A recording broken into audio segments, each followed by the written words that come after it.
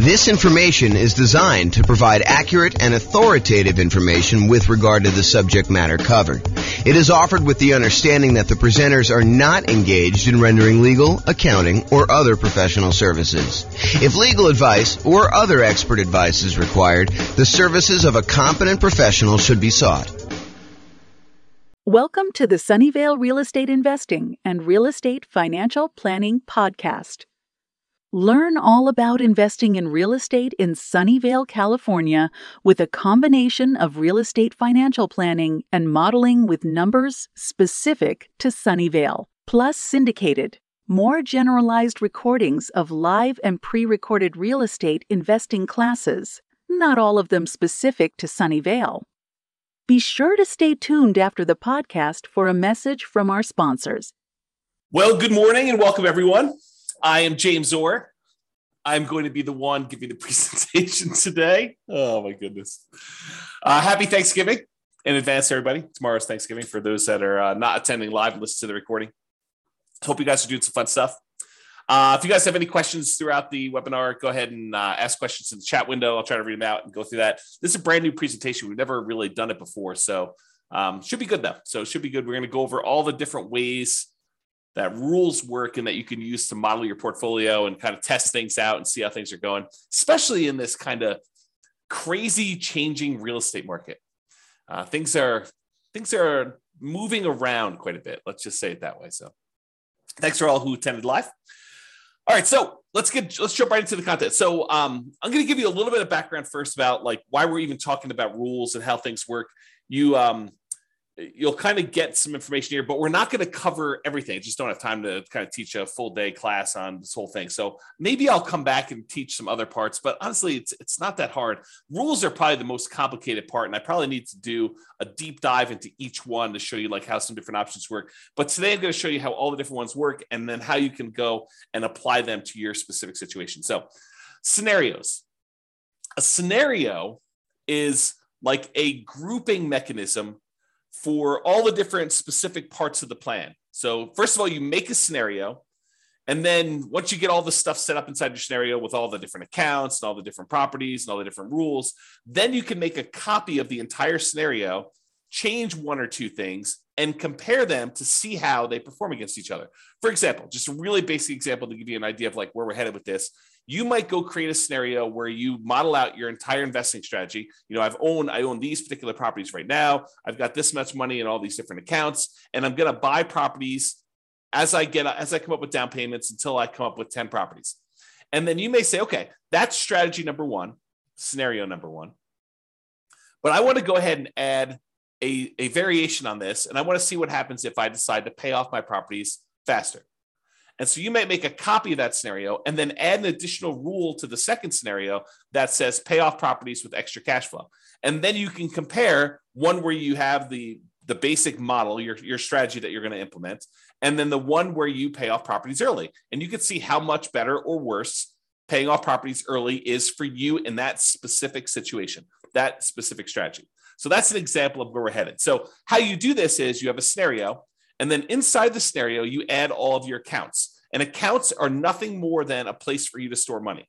So you might want to have an account where you have all your stock market investments, or an account where you have all of your bonds, or an account where you have your retirement funds, an account where you have all your crypto, if you're still doing that stuff. All the different things that you have where you store money, and they have different rates of return and different characteristics. If you're like got pre-tax money versus post-tax money, you might want to separate those out. The trick is simplify down so that you only have the maximum number of accounts, the minimum number of accounts that you can before you have to do more. So as one example, if you normally in real life have a separate account for each property, for doing your modeling, you probably don't want to do that. And the reason why is then you got to manage getting money from one account to another account in order to be able to aggregate it to buy your next property. If you just say, look, this represents the sum of all of the property accounts that I have, then you could do it that way. So big picture, you've got the scenario. Now you've got all the different accounts that you've got set up for all the different things. In the beginning, as just like a tip, just make one account. If you've got more complicated things to model later, you can always go and do that. But If you're just starting out, just do one account and kind of do it that way. And then accounts can also, as kind of like a more advanced side note, an account can also represent things like what a business is worth to you. If you think about it, an account really is just a place to store money. So if you say, this represents a business that I own, it's got about $1 million net worth, and you can go ahead and model the income from it somewhere else, you can sort of do it that way too. Okay, so scenarios, accounts, now you've got properties. So inside the scenario, you've got all the different accounts you have, which is all the different places to store money. And then you've got all your properties, all the single family homes, duplexes, triplexes, fourplexes, any commercial buildings, any apartments, any industrial buildings, basically any real property that has characteristics like appreciation rates and rents and taxes and insurance and all those other things. That is another thing. And we break down properties into two major groups. Any properties that you already own. So each one of those is an exact property that you own. And then we don't allow you to make copies. Well, I have to be careful of how I word this.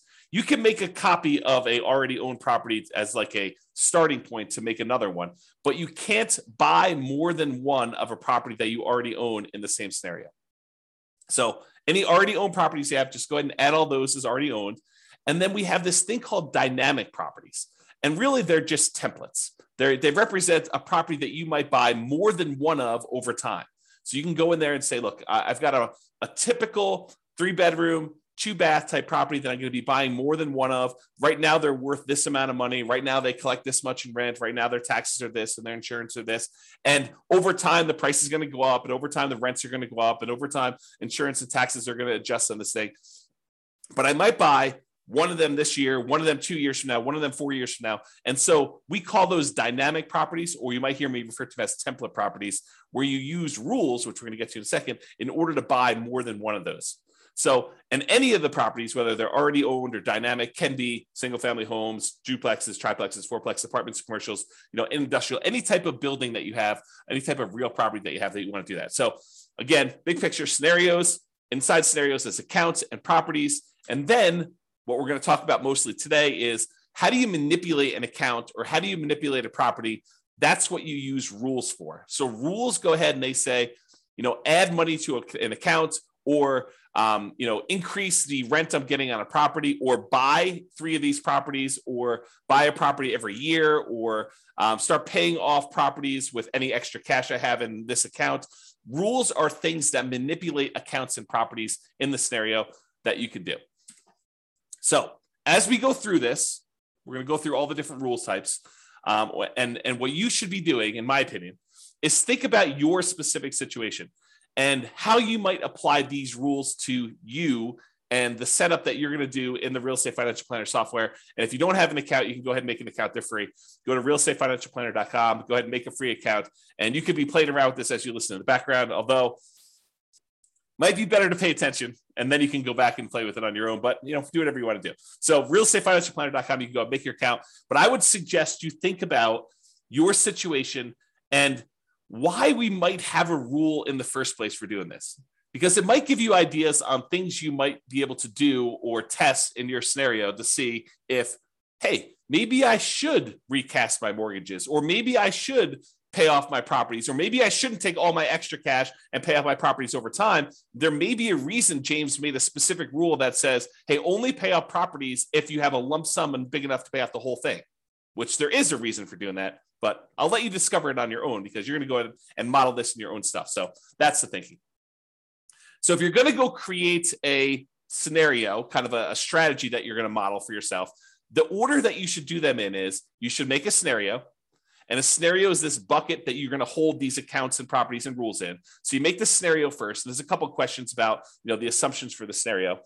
But then the next thing you do is you go create all of your accounts and you make sure your accounts are attached to the scenario, because you can have 5 different scenarios and have certain accounts in certain scenarios and certain ones that do not get put in certain scenarios. So an account is like a module you can use to have in one or more different scenarios. Then once you're done making all your accounts, then I recommend you go make your properties, and your properties are going to reference, where do you want to use as the source for your down payments for your properties, which account, and which account do you want to deposit your rents and get your expenses out of from there. So really, in order to do it in order. You should make scenarios, then you should make your accounts, and then you should make your properties, because the properties are going to use the accounts and you're going to want to put those in the scenarios to do that. So it's helpful to do it in this order. Of course, you can add an account later. You can add a property later. It's not required, but it's helpful if you go ahead and do those in order. And then finally, once you're done making the accounts of the properties, you usually make the rules to manipulate what's happening with the accounts and what's happening with the properties. And today, this morning, we're going to be focused in on step number 4, rules. With that being said, so once you go in there and you make your scenario, at the bottom of the page on the scenario is the list of your different rules. And there's a big old button that says create new rule. If you click on the button, create new rule, you're going to be shown a page that looks like this monstrosity on the right, which is just a list of all the different rule types that there are. And don't stress, because that is what we're going to be covering today. I'm going to go over what all the different ones mean and how you might use them so that you're not confused when you go in there and you start playing around with different rules. Okay, let me make sure I check my notes. Yeah, so we're going to basically be focused on what the rule does and when you might want to use it. That's what my goal is today, is to kind of talk about what each rule does and when you might want to use it. I'm not going to go into because it would be overwhelming for you. If I went through and I walked you through each of the options for the different rules and how to set it up, not going to do that. Today is going to be, hey, look, here are all the different rules and a whole bunch of different ideas for how you might want to model your own real estate investing strategy, what you should be doing, and to see how it all works out. So when you might want to use it is kind of what we're covering there. Okay. So with that being said, if you notice on this right-hand side, for those that can see the image, if you're listening to the audio, don't stress, I'm going to go over it in detail. But on the right-hand side, there's different groups. There's a group for buying properties, for selling properties, for impacting mortgages, for adjusting scenarios, accounts, and properties, and for other rules. So all I did is I just broke down and I said, hey, these are what the basic groups do. So if you're looking for a rule that does a specific thing, you may want to look under this heading. It's like groups of different rules. So buying properties, there's rules that are all about buying properties. You use these rules to buy dynamic. In other words, the template properties. You do not use these rules to buy anything that's already owned. You either need to have the property in your scenario as already owned, or you do not. So you don't use rules to buy properties that you already own. That's another way for me saying that. So you use these rules for buying properties to buy any template properties. And the template properties, again, are just ones that you've set up that you say, look, I might want to buy a duplex in the future, or 5 duplexes in the future, or an apartment building that looks sort of like this, or 10 apartment buildings that look sort of like this. So you either can make different dynamic properties with slight variations, or you can make one say, yeah, I'm going to be buying properties that sort of look like this, and I'll buy 10 of them, or 5 of them, or 7 of them, or 14 of them, or whatever you want to do. Okay.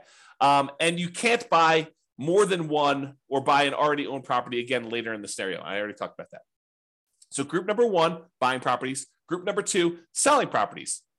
And we could sell properties in a variety of ways, but these are all the different rules about selling properties. You can sell already owned properties. You can sell template properties. And so these are different rules for saying, look, buy a property, own it for 2 years, then sell it. Buy a property when the return on equity drops below a certain ratio, then sell that, and then use the proceeds using a different rule to buy more of them. So you could do stuff like that. So we're going to have a whole set of rules about selling properties. We have a whole set of rules that impact mortgages, like pay off mortgages with extra cash flow, or pay off mortgages when I have a big lump sum, or pay off mortgages if after doing the calculation, I could then achieve financial independence if I paid off these mortgages, or recast the mortgage. And recasting a mortgage, for those that don't know, is, let's say you have $10,000 that you got a bonus from work or whatever it is, $10,000. If you go down to the bank, let's do this first. If you send in the $10,000 to your mortgage company and you pay down your mortgage by $10,000, your monthly payment does not change. The amount of time you have left on your mortgage comes in. So if you had 20 years left on your mortgage and you paid $10,000, now your mortgage might come in by, you have to do the math because it changes over time, but it might come in by 2 years. Okay. So you have 2 years, you'll pay off your mortgage 2 years faster if you just make the regular payments from then on, if you just sent the $10,000 in.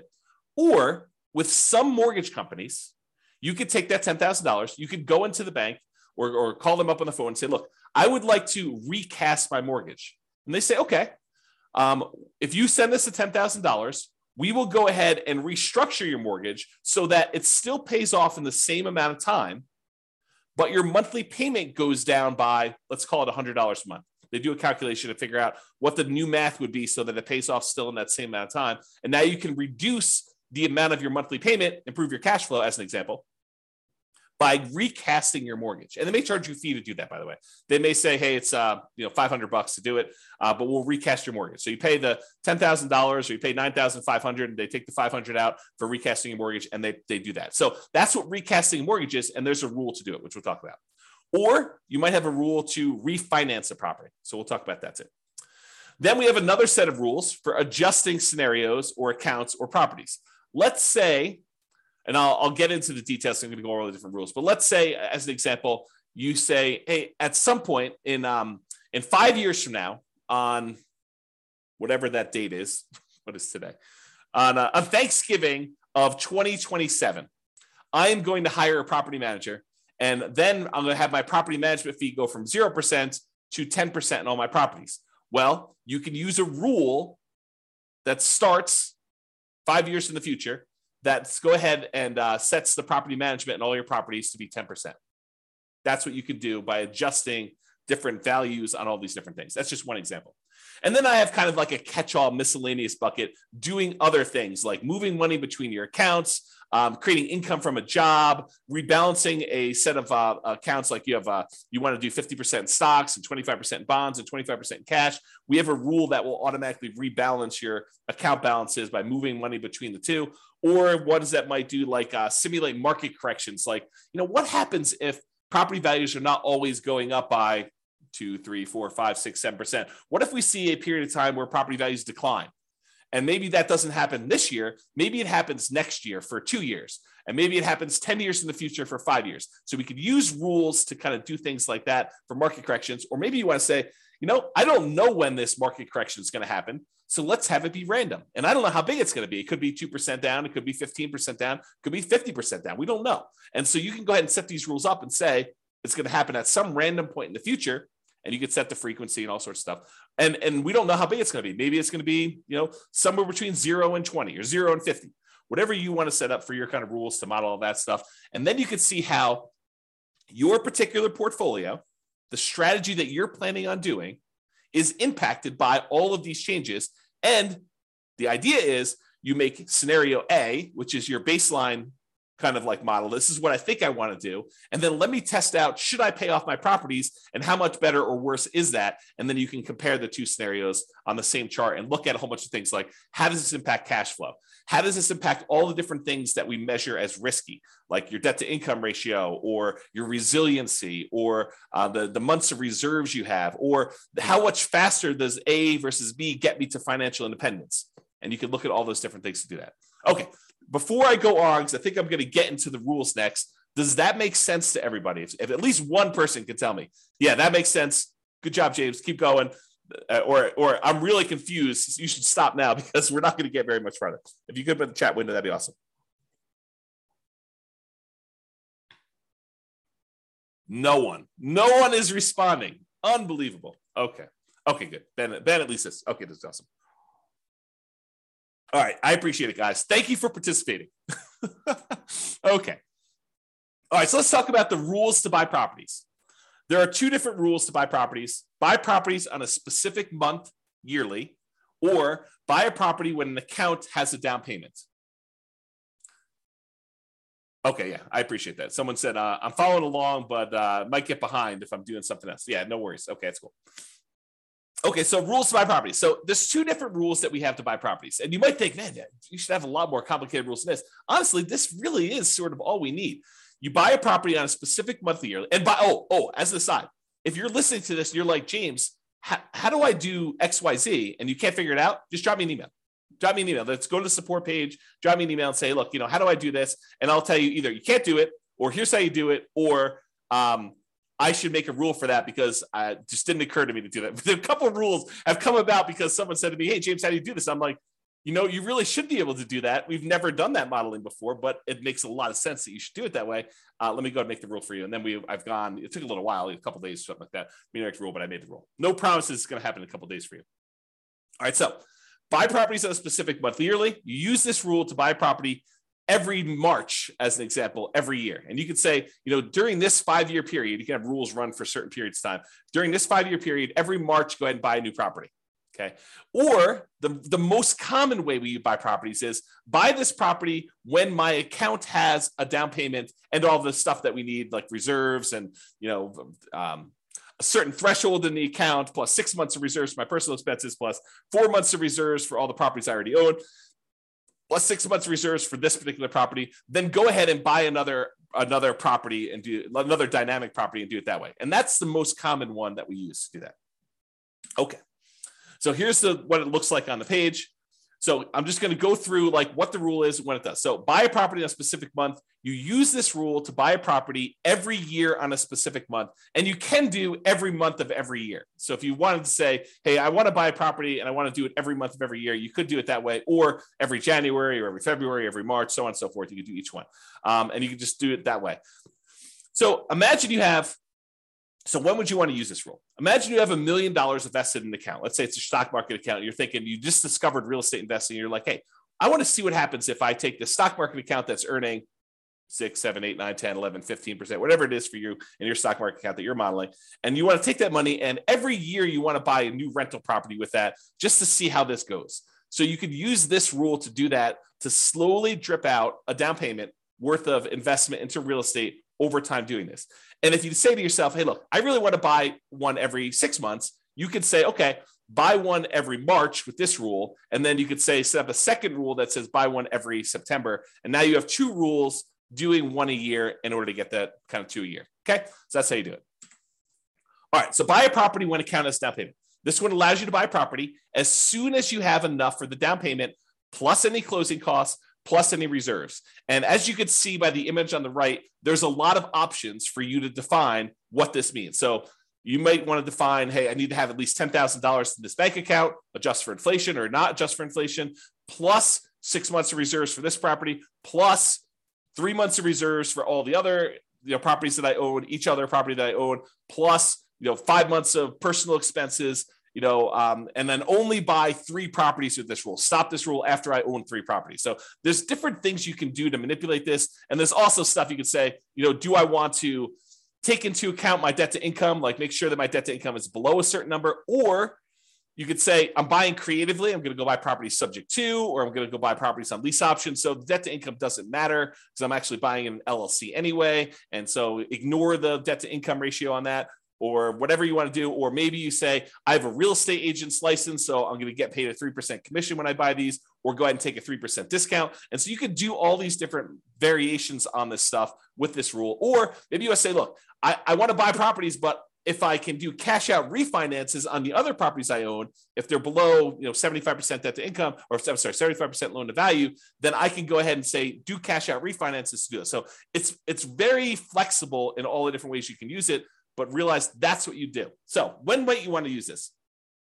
You might want to see how quickly you'll be able to acquire your ideal portfolio of rental property. So you want to say, I want to get to 10 rentals or 10 doors or 20 doors or whatever number you pick. How quickly can I do it with my current income, my current savings rate, my current returns that I have in my accounts? And then as I acquire each property, all the extra cash flow I get gets deposited in this account. So it kind of compounds over time if you've got positive cash flow, or slows you down a little bit if you have negative cash flow, although the cash flows do change based on all the property. So you could use this to determine how quickly you'll get to a certain portfolio. And then you could test things like, what if I save 10% more? Or what if I save 10% less? Or what if I got a lump sum for a bonus or a divorce or inheritance or whatever you want to do later on? How would this impact all that stuff? So that's one example. You might want to see the impact of changing how much you keep in reserves has on the speed you can acquire properties. So here's another example. You could say, look, if I use this rule and I say keep six months of reserves for all my properties, how quickly can I acquire all the properties I want to do with that? Or how quickly can I acquire properties if I keep 12 months reserves? I think the market's going to get a little sketchy. Maybe I should keep 12 months of reserves. So if I do 12 months of reserves, how much does that slow me down? And how much riskier or less risky is one or the other? Or how much extra net worth will I have if I don't do 12 months of reserves or 6 months of reserves or 2 years of reserves? You pick the numbers, okay? So you could use these different rules and make copies of the scenarios to kind of test those. You could see the impact of doing cash out refinances to buy new properties. We kind of talked about that little part of the rule, but you could use that as a way to do that. You can also see the impact of getting a real estate license or acquiring properties creatively. So if you want to test out Now that interest rates have gone up quite a bit and there are a whole bunch of really low interest rate properties out there, maybe you want to say, well, what if I were willing, not everyone is, to go ahead and do marketing to find motivated sellers, go buy properties creatively and buy properties that way? What impact does that have? Does it make it a lot faster? Does it make it a lot riskier? What does it look like if I go ahead and model that in a variety of different ways? And I'll make a side note about this because I think it's important. Just because a path is optimal does not necessarily mean that that is the one you should do or that you will do. Right? I could go and model something and I could tweak everything and say, this is the optimal path, in parentheses, if everything goes my way, if everything goes exactly the way I modeled it, right? But really, I think part of what you are doing with the software, part of what I do with the software, is I say, okay, here's kind of my plan. How does this plan perform in a variety of market conditions? What if things don't go my way? What if things get ugly? How do I perform with this? Is this going to really derail my life? Is this going to make that really bad? And if things go really, really well, yeah, that looks awesome. But if things go not quite as planned, if I get delayed, if I lose a job, if I, all those different things that you could do, then you can go ahead and model all that stuff to do that. So I don't know. That was my side note. I just felt compelled to tell you that. So those are some of the different ways you might use this rule to do some modeling. And if anyone has questions, feel free to ask your questions in the chat. I'll try to get to it. Now, here are all the different rules for selling properties. And since I'm going to go through all of them in detail, I'm not going to cover them here, but let's go through them one by one. All right. So here's a rule that says sell properties and pay off mortgages to retire. Here's how this rule works. If by selling some properties, let's say you have 10 properties and you want to sell off 4 of them, okay? If by selling off 4 properties and paying all the associated closing costs, all the transaction costs for sale, the depreciation recapture, your capital gains tax, your real estate commissions. If you pay all those costs, the net you'd have after paying off all these properties, you could pay off the remaining properties. So you have 10, you paid off, you sold 4 of them. Now the money you got after all your expenses can pay off the 6 remaining ones. If that would give you enough cash flow and any money you have invested in the stock market with your safe withdrawal rate, because it takes that into account too, that between the cash flow from the 6 paid off properties and any money you have from the stuff you have invested in your accounts with the safe withdrawal rate, you would be financially independent. Then go ahead and execute this rule. This is sort of the rule if you buy more properties than you need and you let them all grow appreciation wise and paying down the loans, you get a little bit of cash flow over time. And then eventually you get to the point where, hey, if I sold 3 of these, then I could pay off 7. Or if I sold 7 of these, I could pay off the 3. And by paying off the 3, then that actually would get me over the bar of being financially independent, where all the investment income I have would meet my minimum target monthly income in retirement. Then go ahead and do that. Instead of having to guess and check when that happens, we have a rule that says, hey, if you want to go ahead and acquire a certain number of properties, and then by paying off some of them, you could pay off the rest. By selling some of them, you could pay off the rest of them and you'll be financially independent. That's this rule. So you could use this rule to say, hey, I'm acquiring properties. Maybe I get to the point where I don't need 12, right? And so when do you get to the point where you could sell off part of the 12 and pay off the other ones in order to be financially independent with the other money in your account? Pretty cool rule, right? Like an interesting way to do that modeling. At least I think it's a pretty cool rule. I like this rule a lot. Okay, so that was one rule. Here's a totally different one. Sell rental properties after owning them for a specific period of time. So this one allows you to sell all rental properties. It does not do owner occupants. So it's only rental properties after you've owned them for a specific period of time. So let's say you acquired properties and you're doing lease options as an example. So you're buying properties and you think that you're going to be holding these properties for 3 years and then the tenant buyer is going to cash you out. You can go ahead and set this rule up and say, okay, I'm acquiring properties as quickly as I can. As soon as I have a down payment here, buy another one and then find a tenant buyer, a lease option tenant buyer to come in and lease it from me. And I think I'm going to sell these properties after holding them for 3 years. Some of them may be 2, some may be 4, but on average, it's going to be about 3 years. What would that look like? And so you'd use this rule to then sell properties after holding them for whatever period of time you define, X number of months. Okay. So that would be an example of doing that. So, and by the way, this one is for rental properties. It's not for owner occupant property. So if you're thinking to yourself, hey, look, I might want to use this rule to live in a property for 2 years to get the tax advantages of the 2 out of the last 5-year tax advantages where you don't have to pay capital gains up to certain limitations on that. This is not that rule. but I might have another rule coming for you if you're looking to do that strategy. That's where we're headed. Oh, wait, what's this? Sell owner-occupant properties after owning them for a specific period of time. Well, maybe this is that rule that I was just talking about. This allows you to sell an owner-occupant property, a property that you're living in, after owning them for a specific period of time. So you could say, hey, I'm going to do this model where I'm buying properties at a discount, but I'm moving into them. I'm going to live there for at least 2 years. Why 2 years? Because there are some tax advantages for you living in an owner-occupant property for 2 out of the last 5 years. I'm not a CPA. Go talk to your accountant to kind of get the details on this. But the basics of what I understand, the layman's version is, if you live in a property for 2 out of the last 5 years as an owner-occupant, and then you sell it, you are exempt from capital gains on that property up to a certain amount, and the amount changes whether you're single or you're married.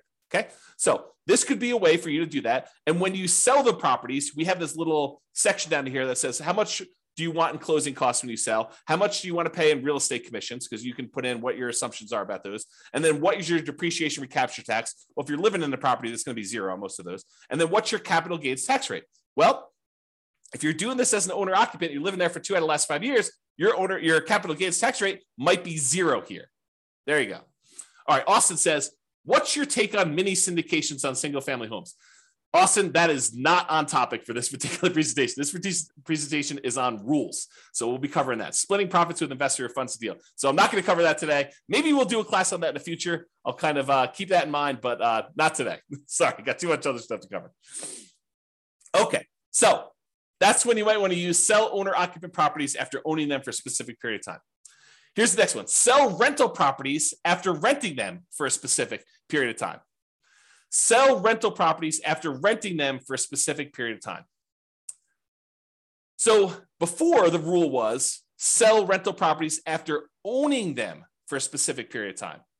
But if you're doing this one where you have rental properties after renting them for a specific period of time, this is selling them after you've rented them. So imagine for a minute you're nomading, where you're buying properties as an owner-occupant, living there for at least a year, maybe more, until you get to the point where you're able to buy the next property and convert that one to a rental.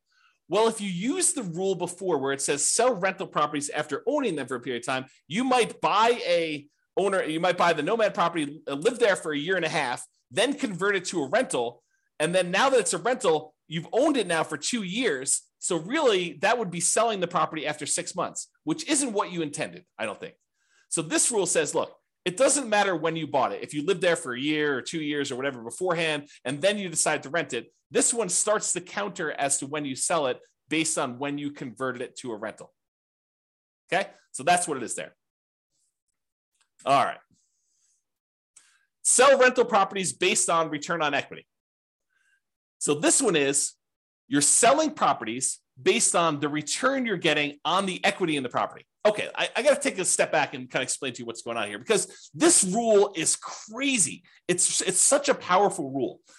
So how far back do I go? Oh man, this is crazy. Okay, so here's the deal.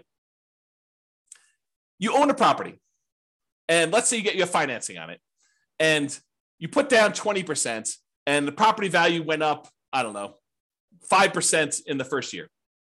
So you made 5% from appreciation on a 20% down payment. I'll put numbers to this to kind of give you a feel for it. Let's say you're buying $100,000 properties. You put down $20,000 and the property went up in value $5,000. So you made $5,000 on a $20,000 investment, which is 25% return. But what happens is over time, the amount of money you make on the property going up in value tends to increase. So the next year, maybe it's $5,100. It varies, but let's just say it's a little bit more than you made the year before. However, the amount you have in the deal now is no longer $20,000. It's $20,000 plus the $5,000 that you made from appreciation, plus a certain amount you have from paying down the loan. So the amount of equity you have in the property has grown more than the amount that the property is going up in value. So over time, the return you're getting, even though the return might be increasing, the return you're getting on the equity is actually going down. The amount you make on the property compared to how much you have invested in the deal is actually going down over time. So the return on equity on a property from appreciation, from debt pay down, from cash flow and from the tax benefits of depreciation. Like all four areas of return, they tend to go down in aggregate. Some of them go up a little bit over time. Some of them actually go down. Some of them stay the same. But in aggregate, the overall return, the combination of all four of them, tends to go down over time. So that the longer you own a property, the lower your overall return on equity is. So when you buy a property and you're highly leveraged up front, that's the best part of your return typically. That's the part where you're making the most money compared to how much you have invested in the deal. But as the amount you have invested in the deal increases because your equity is growing, you're paying down the loan, the property's going up in value, the equity is expanding, and the amount you're making might be going up, but not quite as fast as the equity is increasing. So that over time, your equity drops down. So you might say to me, look, James, as I own these properties, my return on equity is dropping and dropping and dropping. What if I said, look, once it gets below a certain threshold, I want to sell that property and I want to re-leverage back up. I want to go ahead and sell it, and then I'll go buy two more or one more and wait until I have enough to buy the next one. That's what this rule allows you to do. It allows you to be maximally leveraged, not maximally because you don't want to be selling a property every year just to kind of re-maximize your leverage, but within a reasonable range. So you can say, hey, look, once my overall return on equity, because I'm calculating return on equity on every single property every month. So once your return on equity for a property drops below a certain threshold that you set, I don't know, 10%, 12%, 15%, whatever number you pick, right? But once your return on equity drops below a certain threshold, then go ahead and sell that property, dump all the cash into a specific account, and then you can have a separate rule which buys properties whenever that account has down payments. So what will happen is you have these properties and they're growing and growing and growing. Once the return on equity drops below a certain threshold, it sells that property. Then you have another rule that takes any time. You have money in this account for enough for down payments and closing costs and reserves. Then I go ahead and I buy another property and I replace that one, or maybe it's two properties because you have enough there to do it. So that's the way you use these rules in order to maximize your return on equity in a particular scenario. Does that make sense? Let me know if it does or doesn't. That'd be awesome. Okay. This rule is selling rental properties once your account balance drops below a certain threshold. Yeah, so James says makes sense. James is the only one participating today. Thank you for that. I appreciate that. Okay, so imagine this. Imagine you've got a portfolio of properties and you're trying to make sure that you have enough money to kind of support yourself, and you stop working before the cash flow on the properties will generate enough money for you to live on. So you're kind of operating at a deficit. You have $500,000 in your bank account, plus you've got a bunch of rentals, but eventually you draw through the $500,000 because you're a little bit short. So you could set a rule that says this: once my $500,000 drops to the point where I only have $10,000 or $50,000 or $100,000, whatever your comfort level is, once I get to the point where my account balance drops to $50,000, as an example, then go ahead and sell one rental property to boost that account balance back up. And then I'll keep draining on that account until I get to the point where it drops down again, and then sell another property if you want to. You can kind of use that to do that. So imagine a situation where you stopped working earlier than you should have before you completely are financially independent. And now you have a whole bunch of rental properties with a whole bunch of equity, but you don't want to go sell those properties with equity right now. You want to go ahead and hold on to them as long as you can until the point where you need to sell them in order to put money in your account to be able to support your lifestyle. Then you could use this to model that situation.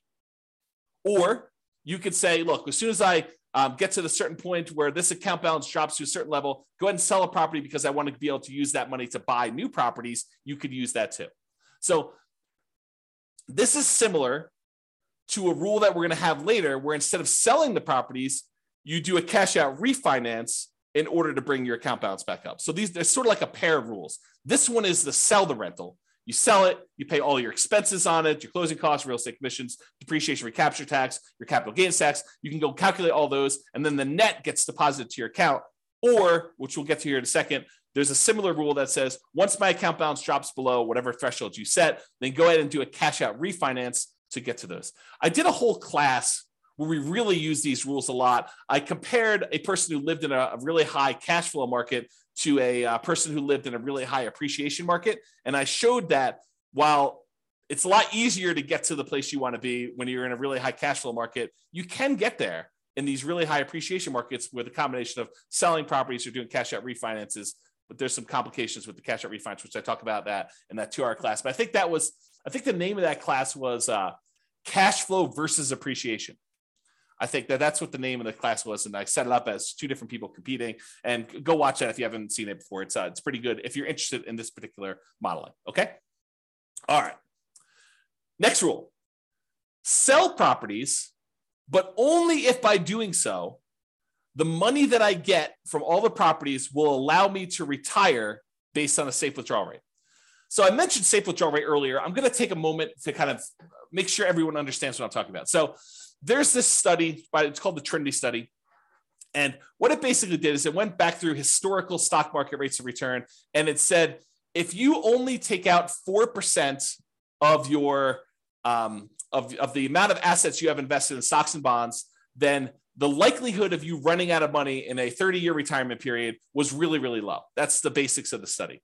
And so what they called that 4% was a safe withdrawal rate. And I'm using safe in quotes because there's been some arguments that it's really not so safe. There's been arguments by the guy who came up with it that it could be a lot higher than 4%. So really this idea is if you have a certain amount of money invested in stocks and bonds and maybe some cash, what percentage of that portfolio, if you have $1 million, what percentage of the $1 million can you take out each year where you are where you are not very likely to run out of money? That's what a safe withdrawal rate is. So you've defined what your safe withdrawal rate is in the software. You basically say, my safe withdrawal rate is 4% or 3% or 5% or whatever number makes sense to you. And you can test these things, right? You can go ahead and run a scenario at 4, you run a scenario at 5. What difference does it make? Run a scenario at 4, run a scenario at 3, maybe do some market corrections in there to see how that plays out. You can do all this stuff. But this rule says, look, I've got a bunch of rental properties, and maybe I have a little bit of money invested in the stock market right now in one of the accounts in there. And so what I want to do is I want to check each year and say, hey, look, if I sold all these rentals and I paid, closing costs, I paid real estate commissions if I've got any, I paid my depreciation recapture tax if I've got any, I paid my capital gains tax if I've got any, if I paid all those expenses on it, the net amount of money that I would take and I would deposit into my account balance, invest in the stock market. If I did that, would the money in the stock market allow me to retire? Would my safe withdrawal rate for the amount of money I have in the stock market allow me to be financially independent? And if so, go ahead and sell the properties. Kind of a cool rule, right? You basically have all these properties you've acquired. What if you took them all and you sold them? Could you actually achieve financial independence? And this rule tends to come up. I probably should do a class on this. This rule tends to come up when you're in a market where the cash flow you're getting, the cash on cash return you're getting, or it's actually the cash on cash return on equity you're getting, is less than your safe withdrawal rate. Right? Because in that way, the money you're getting, the cash flow you're getting on the property you have is actually lower than your safe withdrawal rate. You'd be better taking that money and investing in the stock market according to this rule. And then who knows what will happen in real life. But at least in the mathematics of it, that it'd be better for you to actually be investing in the stock market than in rental properties, which can happen depending on your market and your situation, what you've got set up there. Okay? So that's that rule. Kind of a cool one. All right. What about properties that you already own? And you said, look, I planned on selling this property next Christmas anyway. I lived in it for 2 years and now we're going to sell it so I can get a partial exemption on the capital gains. The period of time that I lived in it, I can get an exemption on that capital gains because I had the 2 out of the last 5 years. And a lot of people think that if they lived in it for 2 out of the last 5 years, they get a full exemption on it. But you may want to talk to your accountant before you put that on your tax return, because I'm pretty sure that it's not what you think it is, if that's what you thought it was. So anyway, you lived there for 2 years. You're going to sell it before the 5-year point. You're like, oh, this is great. I'm going to go ahead and do that. You can go ahead and set a rule up to say, sell this particular property that I already owned on this date in the scenario. Really simple rule for doing that. All right. Those are all the different rules on selling properties. Some pretty cool ones. Some kind of like really straight down the middle, generic sort of things, right? Now, let's talk about rules that impact mortgages. We'll go through all these one by one. Just knocked the headphones off my head accidentally. All right, so pay down loans with cash flow. So maybe your strategy is, I've got all these rental properties. They're producing a bunch of extra cash flow. Maybe I've got some savings from my job and that's got some extra cash flow. I want to keep a certain amount of reserves, but anything over that amount I have in reserves, I want to take that money and I want to pay off mortgages with them. That's what this rule is about. So it takes any excess cash over a threshold you set, and each month it uses that extra money to pay off mortgages on the property. So if you have, $7,000 more than the minimum balance that month, you can go ahead and throw it in there. And by throwing it in there, you then pay down that mortgage. And you can pick, which mortgages you want to do. You want to do the lowest balance, you want to do the highest balance, you want to do the lowest interest rate, you want to do the highest interest rate. You can choose which mortgages you're paying off, but this rule will then go ahead and do that. So when might you want to use this rule? Well, if you want to do a debt snowball or a debt avalanche to pay off mortgages, you would use this rule. And you could test to see how much better it is to pay off the highest interest rate mortgage versus the lowest balance mortgage or the lowest interest rate mortgage, and you can see which one's better and how much better it is for you. James says there's no 1031 exchange rule for selling. Well, 1031 exchange rule is just about how much you pay in taxes. So we have the ability for you to adjust how much you pay in taxes on the property. And then you can go ahead and use that rule and set the taxes to be equal to 0 for that. But then you got to track how much you would have had to pay in taxes on that one. So there's no keeping track of how much deferred taxes you have on a particular property, something I might add in the future, but you can set the threshold to be, I'm not paying any taxes on this one when I sell it. And yet my fees are an extra, $1,000 to do the 1031. So you can do 1031 exchanges. It's just not a specific rule for 1031 exchanges. If that makes sense. Good question though. Good question. Okay. So pay down loans with cash flow. That's how that works. Okay. Pretty simple. However, every time you make a payment on a particular loan, it doesn't actually improve your cash flow in the short term, unless you pay off the loan completely, and then it improves it by a big chunk. But it doesn't improve your cash flow because by paying down the loan, all you're really doing is moving in the date that loan gets paid off from where it was to closer. So it'll be paid off sooner. But your monthly payment stays the same. So it doesn't improve cash flow on a property. So you might say to yourself, hey, and I'll add this one other thing. And the amount of money you're earning on that extra cash flow you're doing is the interest rate of the loan. So if you're taking your money and you're paying down a 3%, 4%, 5%, 6%, 7% mortgage on a property, the amount that money is earning is the amount of your mortgage interest rate. So if you're paying off 3% loans with that, you're earning 3% on that money. You're paying off 7% loan, you're paying 7% on that money, okay? So the idea is the more you're paying off on those properties, until you pay it completely off, it doesn't really benefit you in the short term. It benefits you when you pay off the loan, which could then compound and help you in the future on other properties you're doing, but it doesn't benefit you in the short term by improving your cash flow. And so you might say to yourself, well, why would I go take this extra money that doesn't help me in the short term? Why don't I let that grow in something else I'm invested in, like either more rental properties or stock market or I don't know, whatever you want to do, crypto, bonds, whatever you want to do there, hard money lending. You could go ahead and take that money and invest it in something else and get a higher return. That way, once you get enough money in this other account where you could completely pay off the mortgage, not just make a little dent in it, pay off $500 on it, but say, look, I got $100,000. I'm going to pay off this mortgage in full. And by doing that, you then get all the cash flow from having that mortgage payment go away. That's what this rule does. So this rule says, look, only pay off a mortgage when I can pay it off in full from a specific account. So it tests to see if the amount you have in your account plus whatever threshold you have there. So look, always keep $15,000 in this account, but if I've got enough to pay off a mortgage and remain $15,000 in this account, then go ahead and pay off the mortgage. So that's what this rule allows you to do. And then which mortgage you want to do, the lowest balance, the highest balance, the lowest interest rate, the highest interest rate, whatever one you want to do, and it'll kind of do which properties you want to do it that way. But this allows you to go ahead and say, keep this money invested in whatever, the stock market, bonds, until I have enough to pay off the mortgage, and then do that.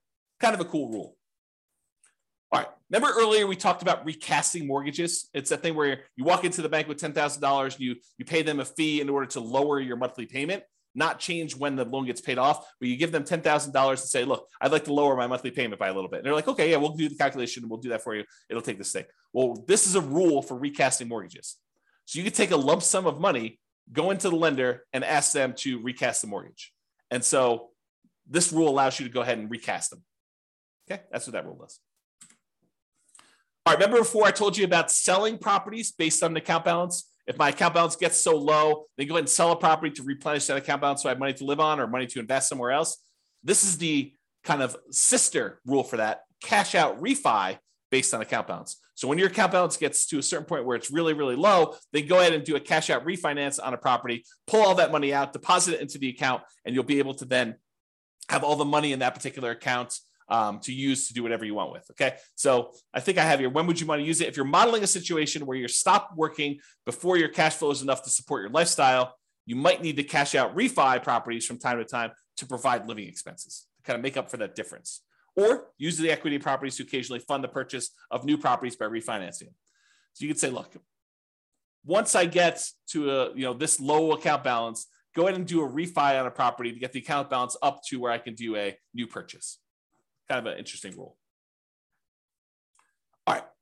So this leads me to explain this interesting concept. And so I need to explain it to you, but I'm going to take a drink first. All right. So imagine you said to yourself, look, I really want to earn, I don't know, $10,000 a month. And if I was earning $10,000 a month, I would consider myself financially independent. Because $10,000 a month would be able to cover all my personal expenses, including the mortgage I have on my owner-occupant property, and anything else I need, right? So $10,000 a month, that's my number. That's my target income to be financially independent, target income in retirement. But what if you didn't have a mortgage on your owner-occupant property? Would you need that $10,000 anymore? And you say to yourself, no, I wouldn't. So I can either have $10,000 if I have a mortgage on my owner-occupant property, or I only need $8,000 if I don't have a mortgage on my personal property anymore. And so the software allows you to select whether or not to move your financial independence number down when you pay off your owner-occupant mortgage or not. And so if you have that triggered, which is in the scenario section, this rule becomes super interesting, because what this rule says is, look, if I'm close to my $10,000 a month number, my target monthly income number in retirement, but I have enough cash in my account balance or stocks or whatever it is in my account balance that I could pay off my owner-occupant mortgage, and if I did that, I would be financially independent, then go ahead and do it.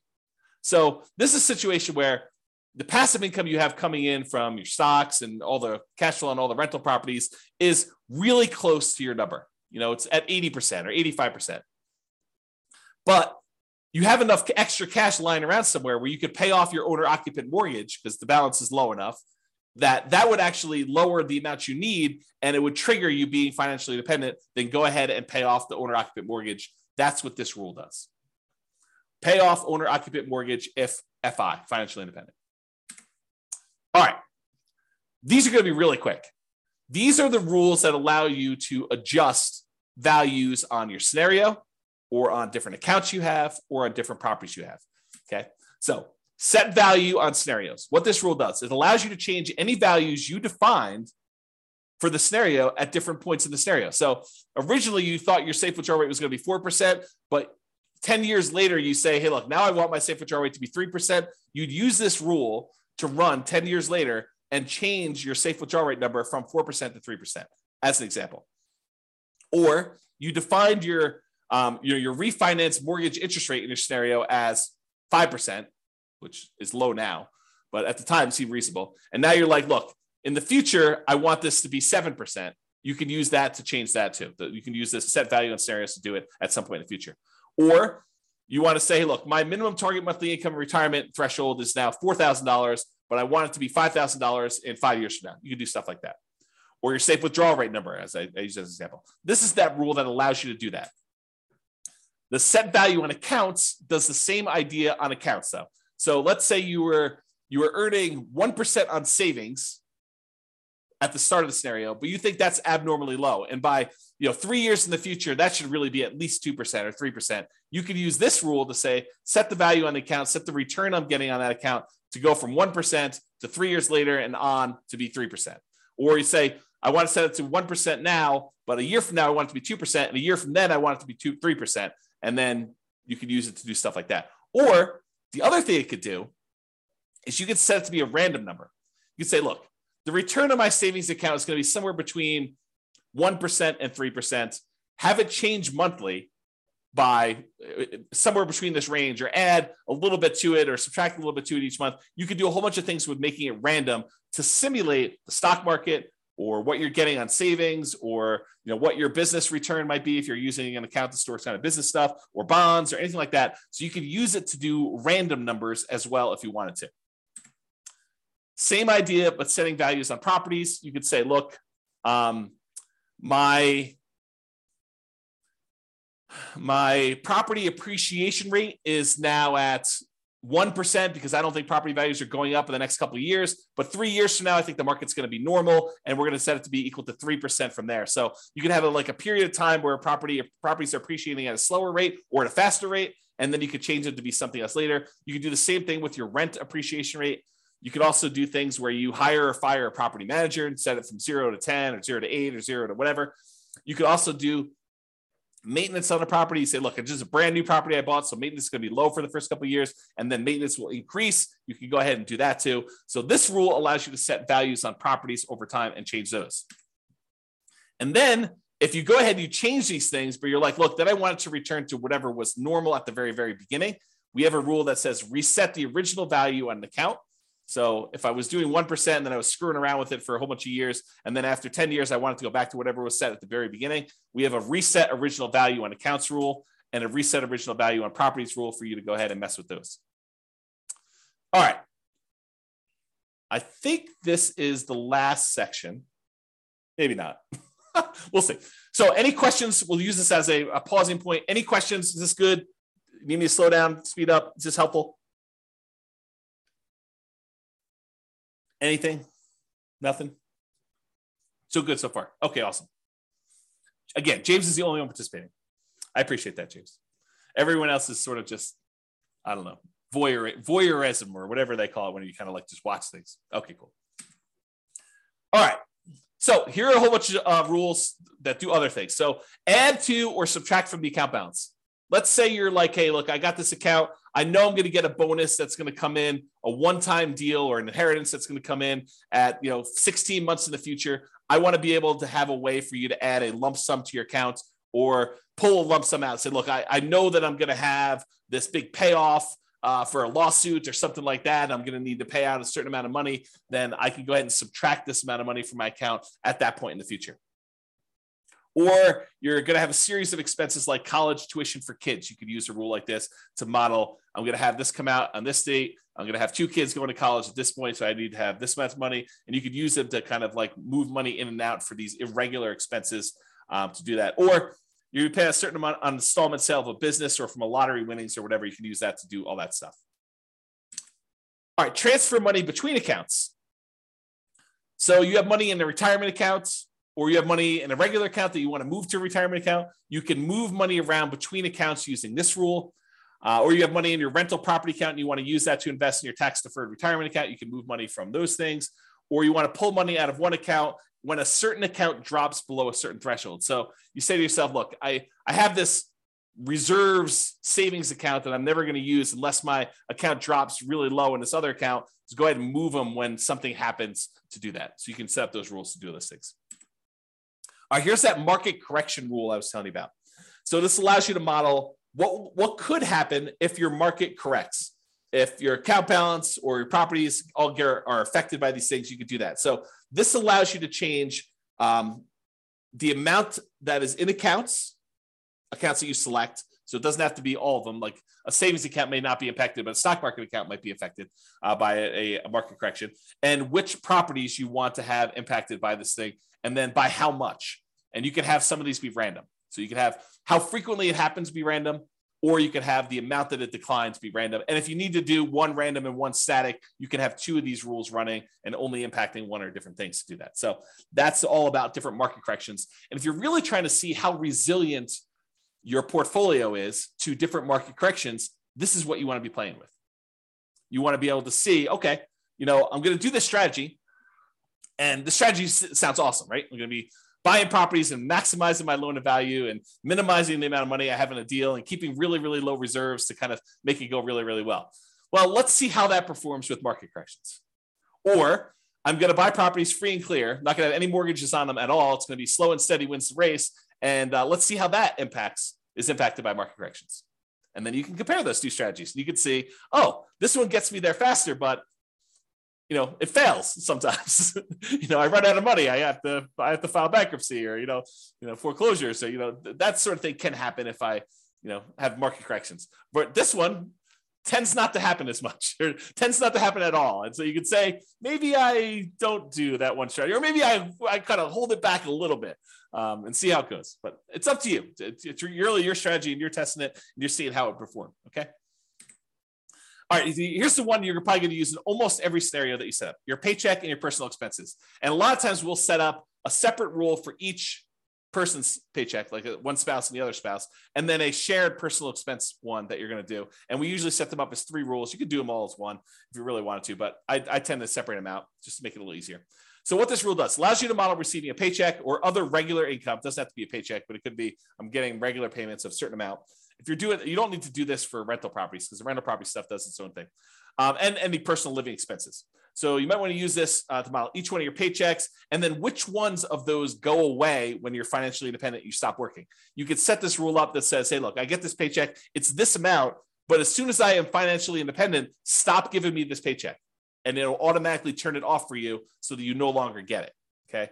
And then you could use it later if you wanted to model Social Security if you don't want it to count towards your income to qualify for being financially independent. So we have another rule specifically for Social Security, which does count towards your financial independence number. But if you're like, look, I don't believe Social Security is going to be there, it's nice if it is. Let's go ahead and model that Social Security, but don't count it toward my financial independence number at all. You'd probably want to use that sort of like a fake paycheck from Social Security. Okay. So you could use that to model that too. And so to do Social Security, you just have this rule start at whatever date you'd qualify for Social Security and have it run through the end of the scenario doing that.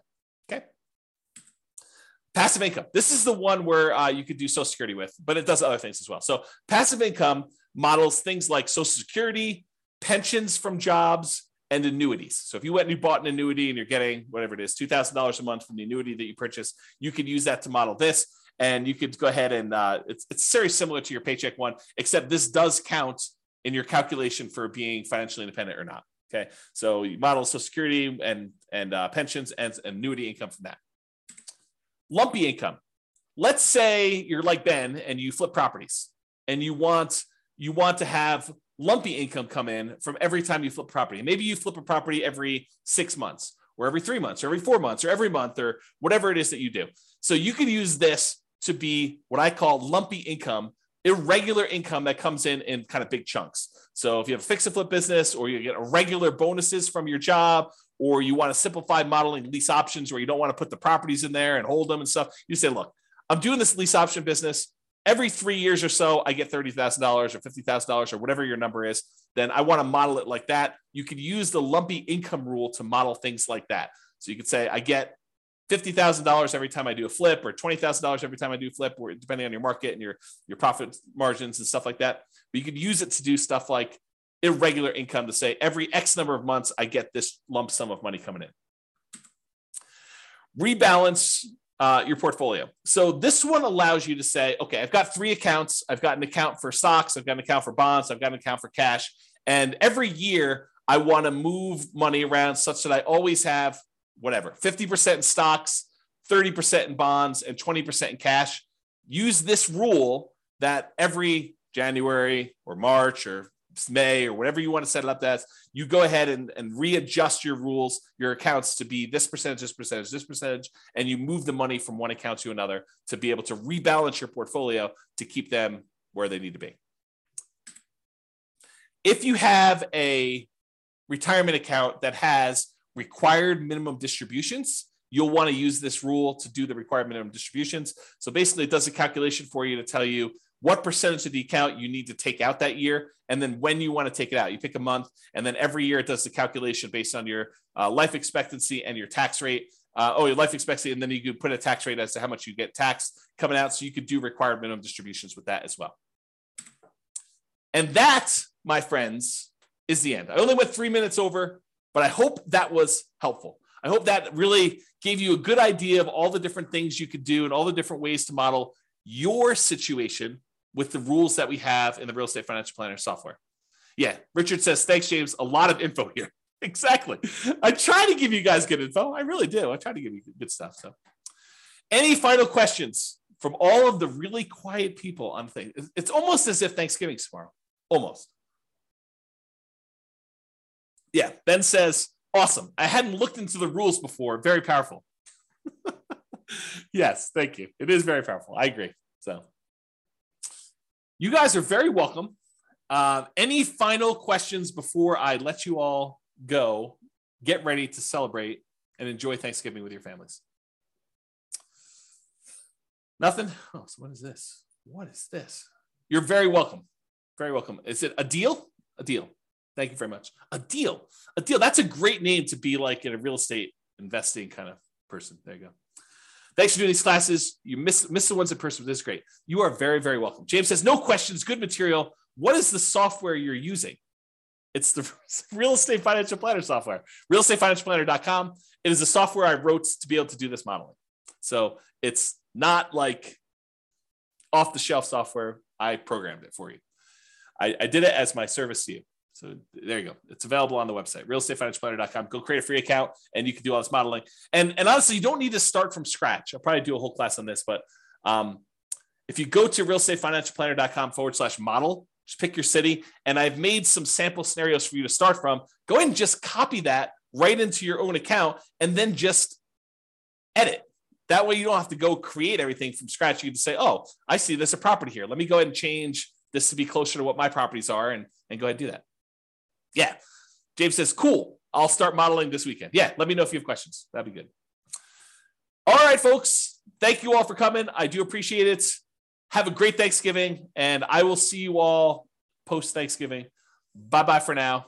Thank you all. With home prices up, mortgage interest rates up, and rents up, but not quite enough to counteract the higher prices and interest rates, cash flow on rental properties in Sunnyvale is harder than ever.